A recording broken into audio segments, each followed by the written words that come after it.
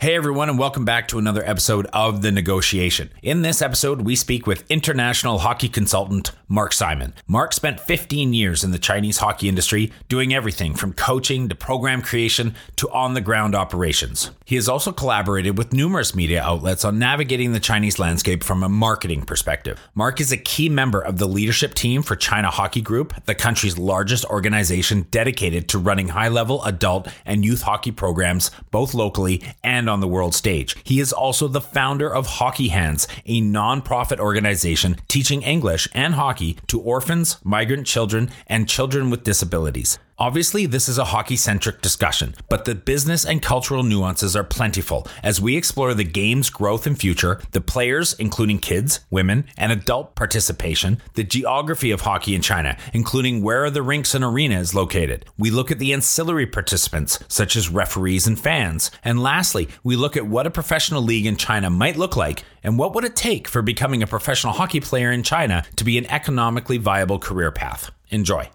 Generally, a family needs to be pretty affluent in order to afford what hockey costs. And I guess that's the case anywhere to a point, but it's certainly exaggerated in China. So that cuts out obviously a good chunk of the population. Hockey's perceived as a tough guy sport. And so a lot of them will put their kids into hockey if they think their kid's not a tough kid. Some of the Chinese coaches I used to work with, they'd always say that you were like the hospital for these kids who weren't tough enough. Parents would send them here, go get tougher, go play hockey.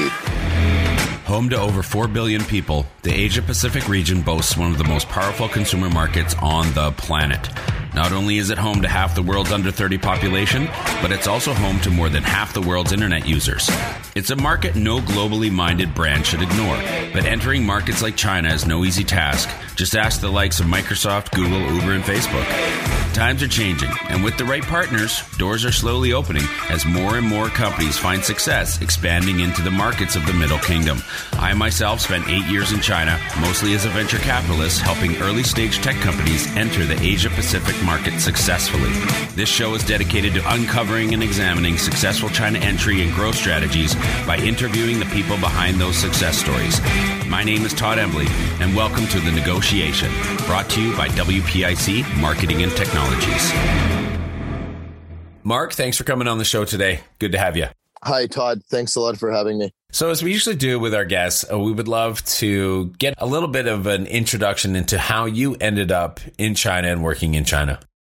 Sure. I grew up playing hockey my whole life in Montreal, mostly a little bit in Toronto.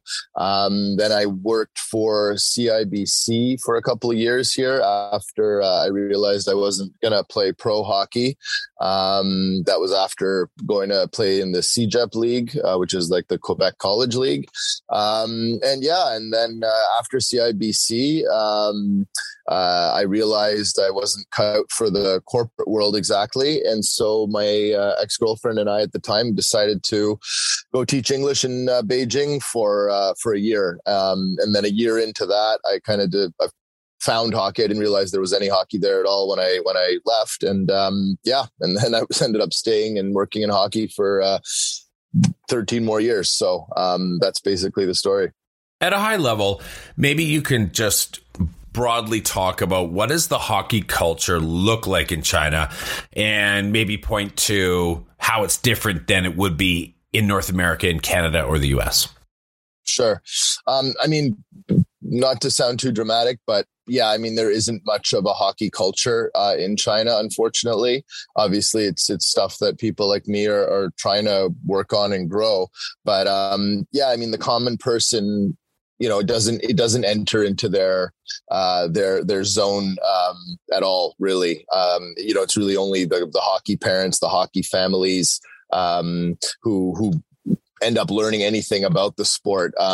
Pro hockey hasn't been there, obviously, because China hasn't been a hockey country, so there's no reason to put pro hockey there. But for very long, the Kunlun Red Star has been there a little bit. That's, I guess, raised the profile somewhat. but not so much in terms of, real participation numbers, I would say. So yeah, it's tough, in North America, everyone, goes around and you see hockey billboards, you see hockey players on commercials all the time.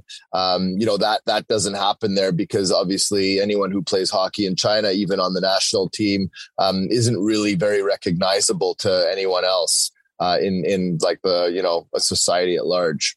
Younger kids, how are we finding them? How are we getting hockey in front of them? How are we introducing hockey to them? And of course, their parents, because they're probably the actual customer that we're trying. It's where the cereal's on the lower shelves to get in front of the kids, and then the kids have to get their parents' permission and that whole thing. So, starting with the younger kids, what does the training look like? What is it? How is it different? How would you approach it? That of different training kids in China versus how you would train them in the U.S. and Canada. What you would start with. Just give us an idea of what it looks like at those early ages. Traditionally, it was only small shopping mall rinks that existed in China. So up until about, I'd say 6-7 years ago, most of the rinks in the country were somehow in a mall or in some sort of commercial area, not really standalone rinks. So if you look at that, and the reason they did that, of course, or part of the reason was that, the common shopper would see the rink and say, hey, cool, I want to put my kid into some sort of skating thing here. And that's how they would attract people. They'd have a few figure skating coaches, a few hockey coaches, and off you go. Those coaches then would usually just do private lessons with kids. So, okay, let's go, little Bobby, get your skates, whatever. And you're going out with Coach Wong for an hour, once a week, twice a week, 3 times a week.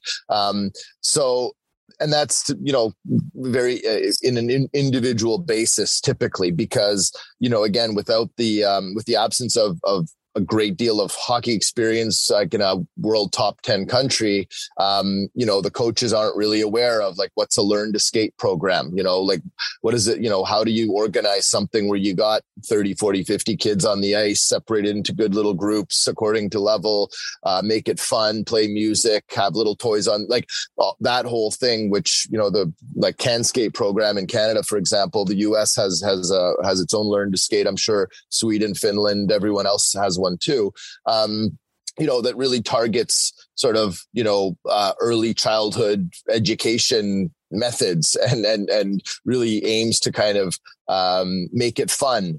So unfortunately, that part is still a work in progress in China.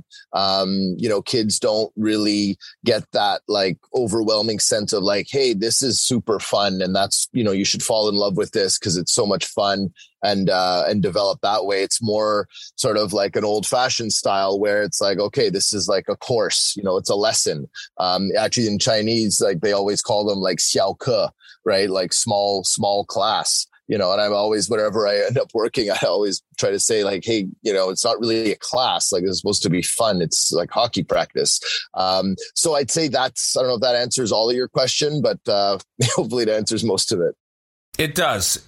And then moving on to teenagers who, have a mind of their own.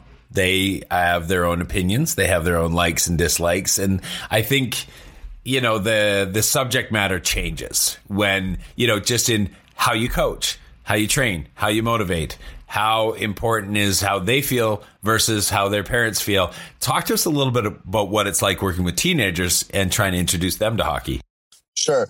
Yeah. I mean, I guess there's not too many who are being, well, yes and no, but there's not too many who are typically being introduced to it at that age because typically they'd already be, playing. If they're playing at 13 or 14, it's because they were playing at 7 or 8, usually, not always. Now there's actually a lot of, in my opinion, it's not the best way of going about it, but there's been a lot of high school programs targeting, high school and getting, 12, 13-year-olds into it, which, you don't have to be a genius in any of this to realize that it's a little late. If we're looking at a big group to kind of filter through a new system and develop within it, you'd rather start at, age 5, 6, 7, 8 rather than 13, 14. But all that being said, Most kids who are good by age 10 or 11, their parents know that they need to leave China.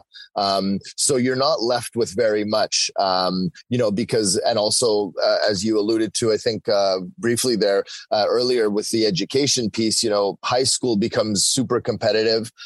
So usually kids get chopped a lot of activities out of their lives that they might have been doing when they were, in primary school. So yeah, it's like I said, the best ones, the parents know they got to get out of there. So usually, the whole family will move, or half the family will move to Toronto, Montreal, Vancouver, Boston, Chicago, somewhere where there's hockey, and to play in like a real, have a chance to get to the highest level, down the road. So yeah, so there's not much left. The ones who are left, unfortunately now there's been, a lot of introductions of new teams. Like there's this, like in Beijing, for example, they have their club team, they have a school team, they have a district team, and then some of them have like Team Beijing. So, when you start to get all that, it's like, okay, that's great that, you're trying to get more games for kids, but it also kind of dilutes whatever coaching is happening in one place versus another. The messages that they're being sent, there's not much coordination between all of them. So yeah, it just kind of becomes very confusing. And then you mix that with just this ongoing private lesson prioritization by these rink companies. Yeah, again, I'm always about making it fun. And unfortunately, that's not always put at the top of the priority list. So what about adults? Let's address the breadth of adults that are playing this. So I know there's a lot of adult leagues. I know you're going to mention the fact that it's probably maybe a bit of an assumption. It's probably being driven by a lot of the expats. Talk to us about what the leagues look like. How many? Where are they? What is the makeup of these leagues as far as the nationalities of people who play? And is there any interest from adults, local Chinese adults, who might gain an interest in the sport later in life? And then where do they go? What do they do? Is there training programs? Is there learn to skate for adults happening in China? Most of the expat leagues, there's not that many of them, but like, let's say Shanghai, Beijing, Hong Kong all have like well-organized, going for, I'd say most of them 15, 20 years now, like 100 to 200 players. I'd say on average, 70 to 80% are expats. At this point, it was a bigger number, back when I started playing in 2007, it was probably like 90, 95%, at least in Beijing. So, over the years, there have been a few more, local Chinese men and women, mostly men, trying to get into this, sometimes because their kids play. So they're like, hey, that looks like fun. Why don't I try? There's not a lot of learn to skate programs for adults. I ran one for a couple of years when I was in Shanghai, which was a lot of fun. Did the same kind of for a girls program that really didn't exist on its own then at that time. But yeah, it's tough to kind of market that because it's just so new to the society, right? So there will be a lot of adults who play, soccer for fun with their friends because everyone knows soccer. It's a worldwide sport. Similar to basketball. But the idea of like these beer leagues that we have in North America that are just rampant.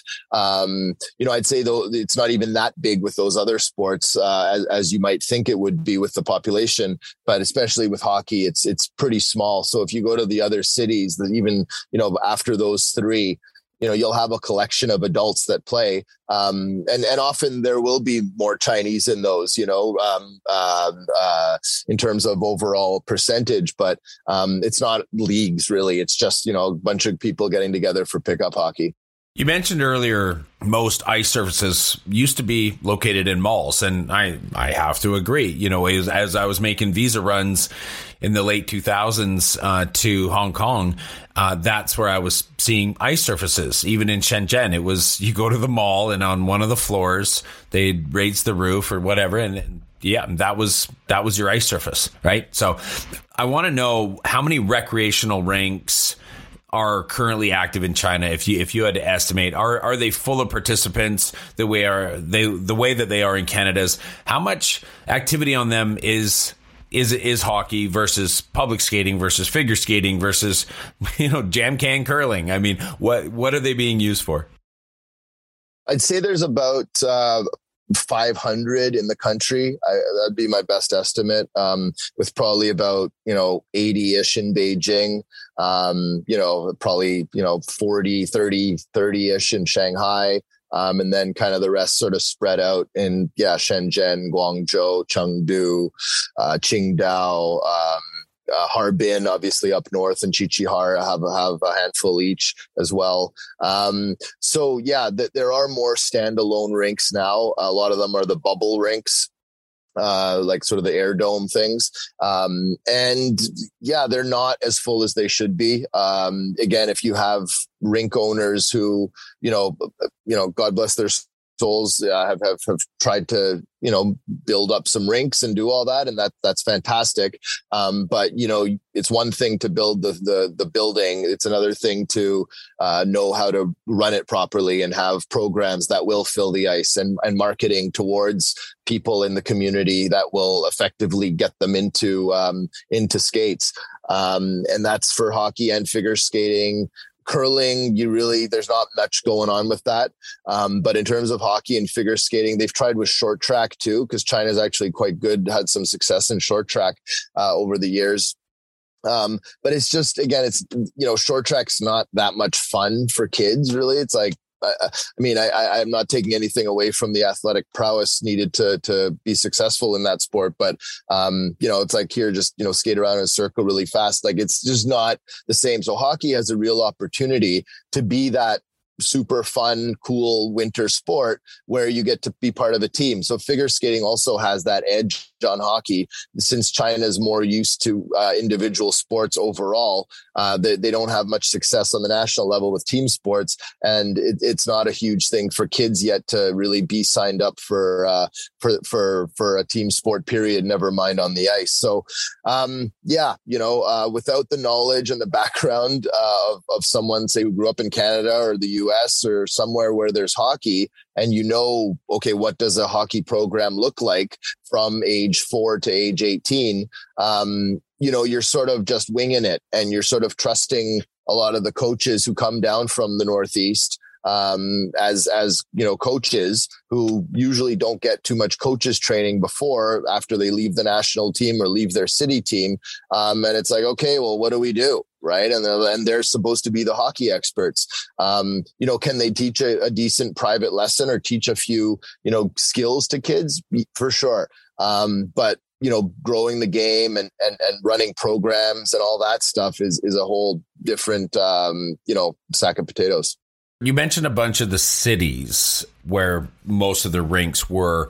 I wanted to get maybe a geographical representation of hockey in China, just, based on the light assumption that maybe it's more popular in the north of China than in the south. And maybe you can point to why that might be. I don't think it's always just due to weather, to be honest. However, I do know that I spent some time in Harbin during a New Year's one time in 2009, 2008, and there was a lot of kids walking around with New York Islanders gear on, like just a lot of them. And I didn't understand what was going on. And then I heard there was a camp, and then one of the owners of the Islanders happened to be from China. And so, there was a lot of stuff going on up there for that reason. I think it might have been like their hometown or something. But just anyway, if you could maybe geographically lay out what hockey looks like around China and maybe talk about why. Sure. The only history of hockey really does exist in Heilongjiang province, which is Harbin, Qiqihar. Those are the two main cities. There's also, Liaoning province, Shenyang is also up there, Dalian, where you were as well. But really only in Harbin and Qiqihar is there a big time big time. I say that with a grain of salt, but a big, more of a, that goes beyond, say, 20, 30 years, where, people play hockey. It freezes in the winter. You can go play outside. But again, it's not something that was ever really pushed into mainstream society. It was mostly, sports schools, where kids, just learn hockey and usually don't learn much else after, a pretty early age, unfortunately. Anyway, all that being said is that, then it sort of filtered down to Beijing, which is still, in the northern part of the country. And then it just kind of picked up from there, I'd say, into other big cities. So Shanghai kind of started after Beijing. Then you had, it sort of skipped over, I guess, Qingdao in a way, which is on the way.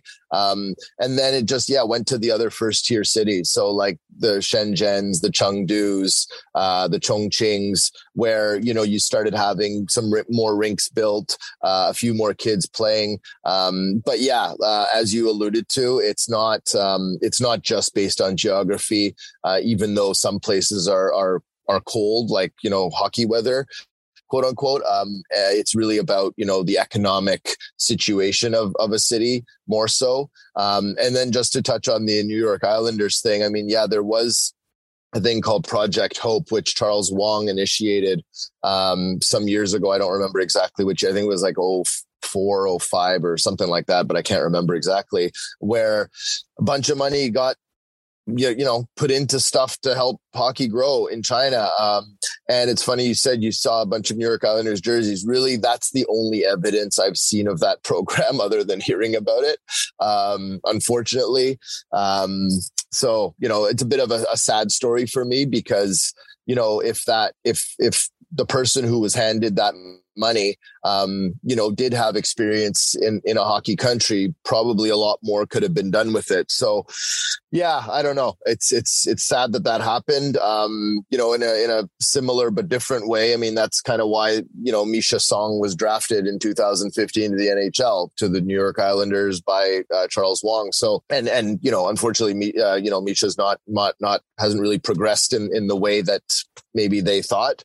It was certainly an off the board pick, no doubt. Yeah. So that's, I guess, my answer there. Let me know if I missed anything. That's great. No, I appreciate that. And it also inspires me to want to ask, we know from a lot of different podcasts covering a lot of different topics that when you're doing business in China, it's done differently. Okay. We'll just leave it at that.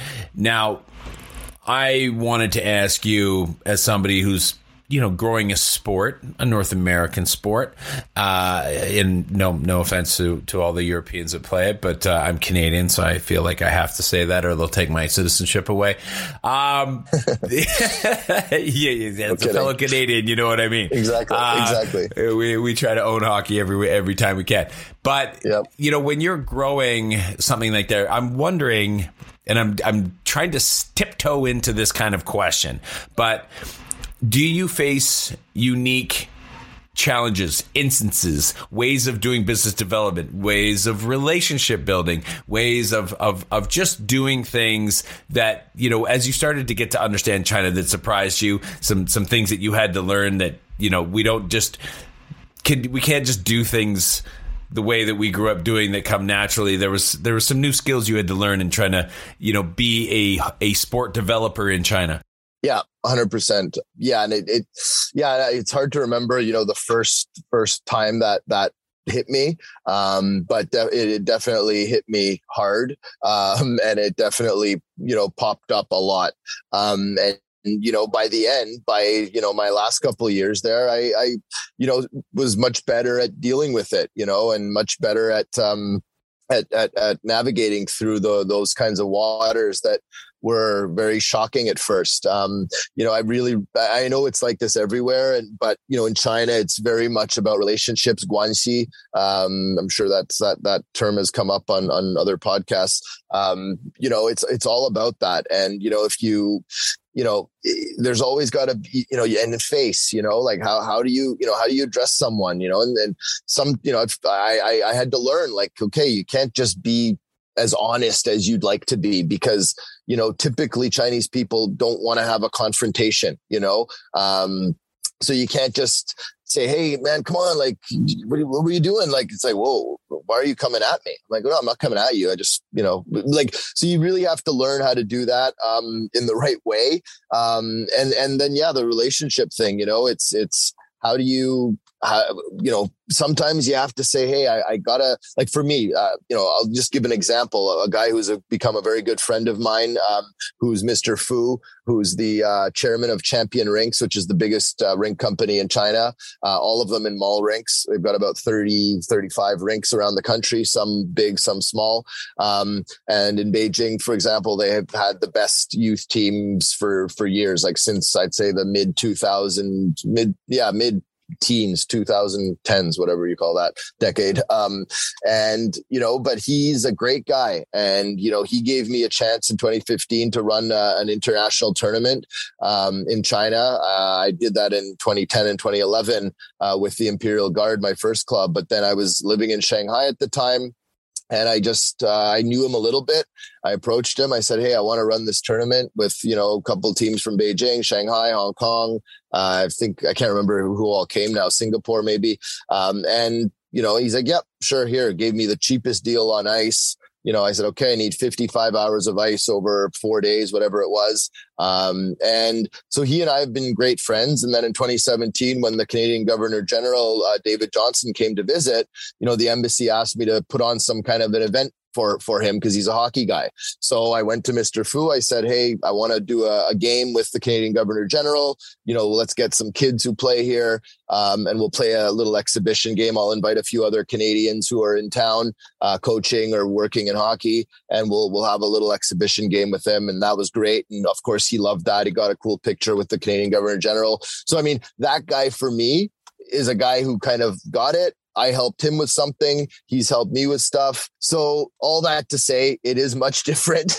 We know, and I mentioned that earlier, hockey's like a rite of passage here in Canada. Everybody plays it. Everybody knows about it. But I'm curious about in China, and I want to talk about the parents and dive in just a little bit on that. What kinds of parents are signing their kids up for hockey or even skating? But even more importantly, what are they coming to you with as their reasoning? What is their inspiration? What are they looking for? Are they looking for, hey, I really feel like it's important for my kid to learn how team sports? Okay. I'm going to assume that's maybe not it. Or, hey, listen, I just want my kid to be more physically active, or I just love hockey and I want him to play hockey. Like what kinds of parents are coming, and what are they telling you? What are you gleaning out of them putting their kids in hockey that you've seen as their inspiration or motivation or the outcomes they're looking for by having their children learn hockey?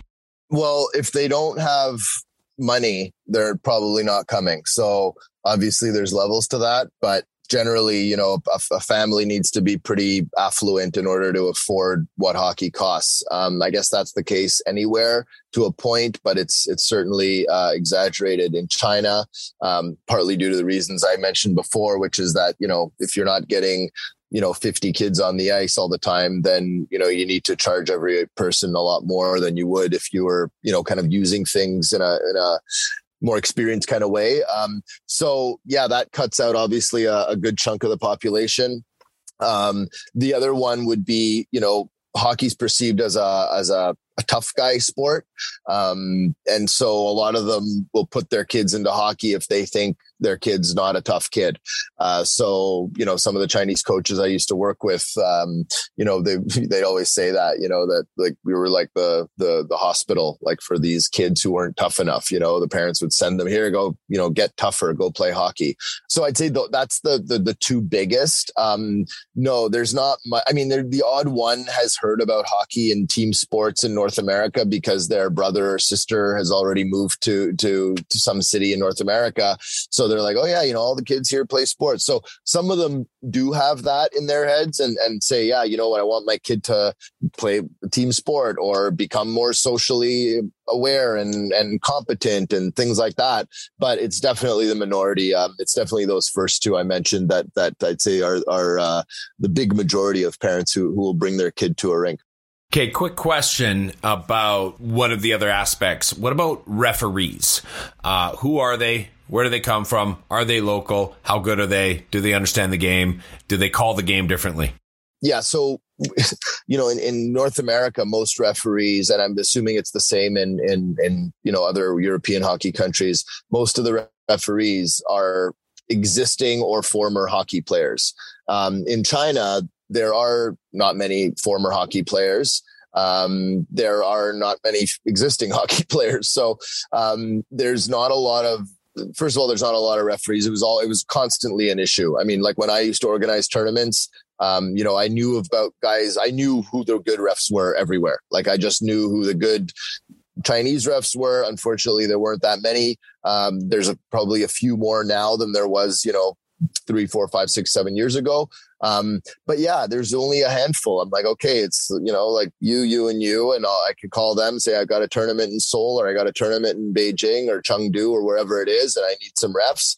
Or I'd go to Hong Kong, and Hong Kong usually had a good stable of like expat guys who were good level referees. And yeah, since I've reffed since I was 14 years old, I'm pretty anal about how reffing works. And so yeah, I ran a few clinics over the years for just kind of, teenage kids that I coached, or some older guys who were playing in the adult league, just doing basics of reffing. And yeah, so a lot of the people who end up getting into reffing and like reffing, like the BHA, like the youth league in Beijing, for example, are people who don't have much experience in the sport. And that can be very tough. It's, you're probably not going to be a great official if you've never actually played the game. So yeah, never mind on ice, and a lot of them unfortunately are brought in that, don't have much skating experience. So you can imagine how that all goes. So yeah, it's not a great scenario. But again, I don't really isolate it as like, this is a refereeing problem. That's just part of it. When you grow a sport and you have a proper development program, the officiating of the sport is part of that bigger piece. We interviewed Benjamin Wall, and he represents Borussia Dortmund, the football club, and how he was pointing out that the way soccer fans behave in China is very different in the West, which inspires me to want to ask about fanship in China. Now, what are they like? Who are they? Is it just parents? Are there other hockey enthusiasts? Do they understand the game? Do they boo, cheer, hiss? Get in fights in the stands. What does that experience look like for fans? How do the arenas put on the experience for the fans? And, what do they focus on? Do they have favorite teams? Are they bleeding certain colors and wearing the jerseys? Or do they just have favorite players and that's what draws them to come and watch the game? Tell us about what fanship looks like for hockey in China. It's not a big thing. That's the first thing I'd say. I mean, when the Kunlun Red Star started playing home games, part of the reason they've split their home seasons in Beijing and Shanghai is because Shanghai, just for whatever reason, has several rinks that are, in the 4,000 to 6,000 seat range, and Beijing doesn't. So Beijing just has like the Cadillac Center. I don't even know what it's called now. That's, seats 14, 15,000. And then it just after that goes down to like the National Stadium, which I think is still 10 or 11, then down to like 1,000. And so the KHL said that's too small. So that's why they played a bunch of seasons in Shanghai. And yeah, I mean, there was never a lot of fans. There was never, but again, this also is part of the bigger issue. You can't just be like, hey, everyone, there's this hockey game in town. Like, what's hockey? So, were there people who went? Yeah, there'd be a couple hundred people who went to the games, in either city. I mean, I think sometimes like they and then they, the team would give away tickets, and I actually was doing a lot of consulting with them at the time. Like, can't give them away because then people always expect them to be free. And like, we don't want this to be free. Like, so you don't have to charge an arm and a leg, but I think at the time I said, do 3 for 100 RMB, like that's it's like going to a movie, so it's a fair price, but it's not free. So yeah, a lot of the people who ended up going were just people like, oh, somebody gave me this ticket for free. I don't know. Like I was not doing anything tonight. I'll just go. And so, there's been a few other like news pieces over the years, where, you'd have people in there. I think Sasha Petrosic of the CBC, when he did a story a little while back, he went into the Beijing game of the Red Star and, interviewed like an old lady. And he's like, do you know what this is? No, like, no, I don't know. She's like, there's a Chinese team, but I don't see Chinese players on the team. So yeah, were there a few, I'd say a couple dozen fans that we would say like who come and cheer and but it's not really a thing. Like it's just not it's not there yet. We're a decade early on that question really kind of being able to be answered in the way that I guess you'd hope. Okay, well, let's jump to the creme de la creme and talk about pro leagues. How many pro teams are there? What does professional hockey look like in China? Is it all imported? Is it only being, can you only watch it on TV? Do they have, pro teams? Do they have players who go pro? You talked about draft potentials. Talk to us about a professional path, professional team, professional hockey in China.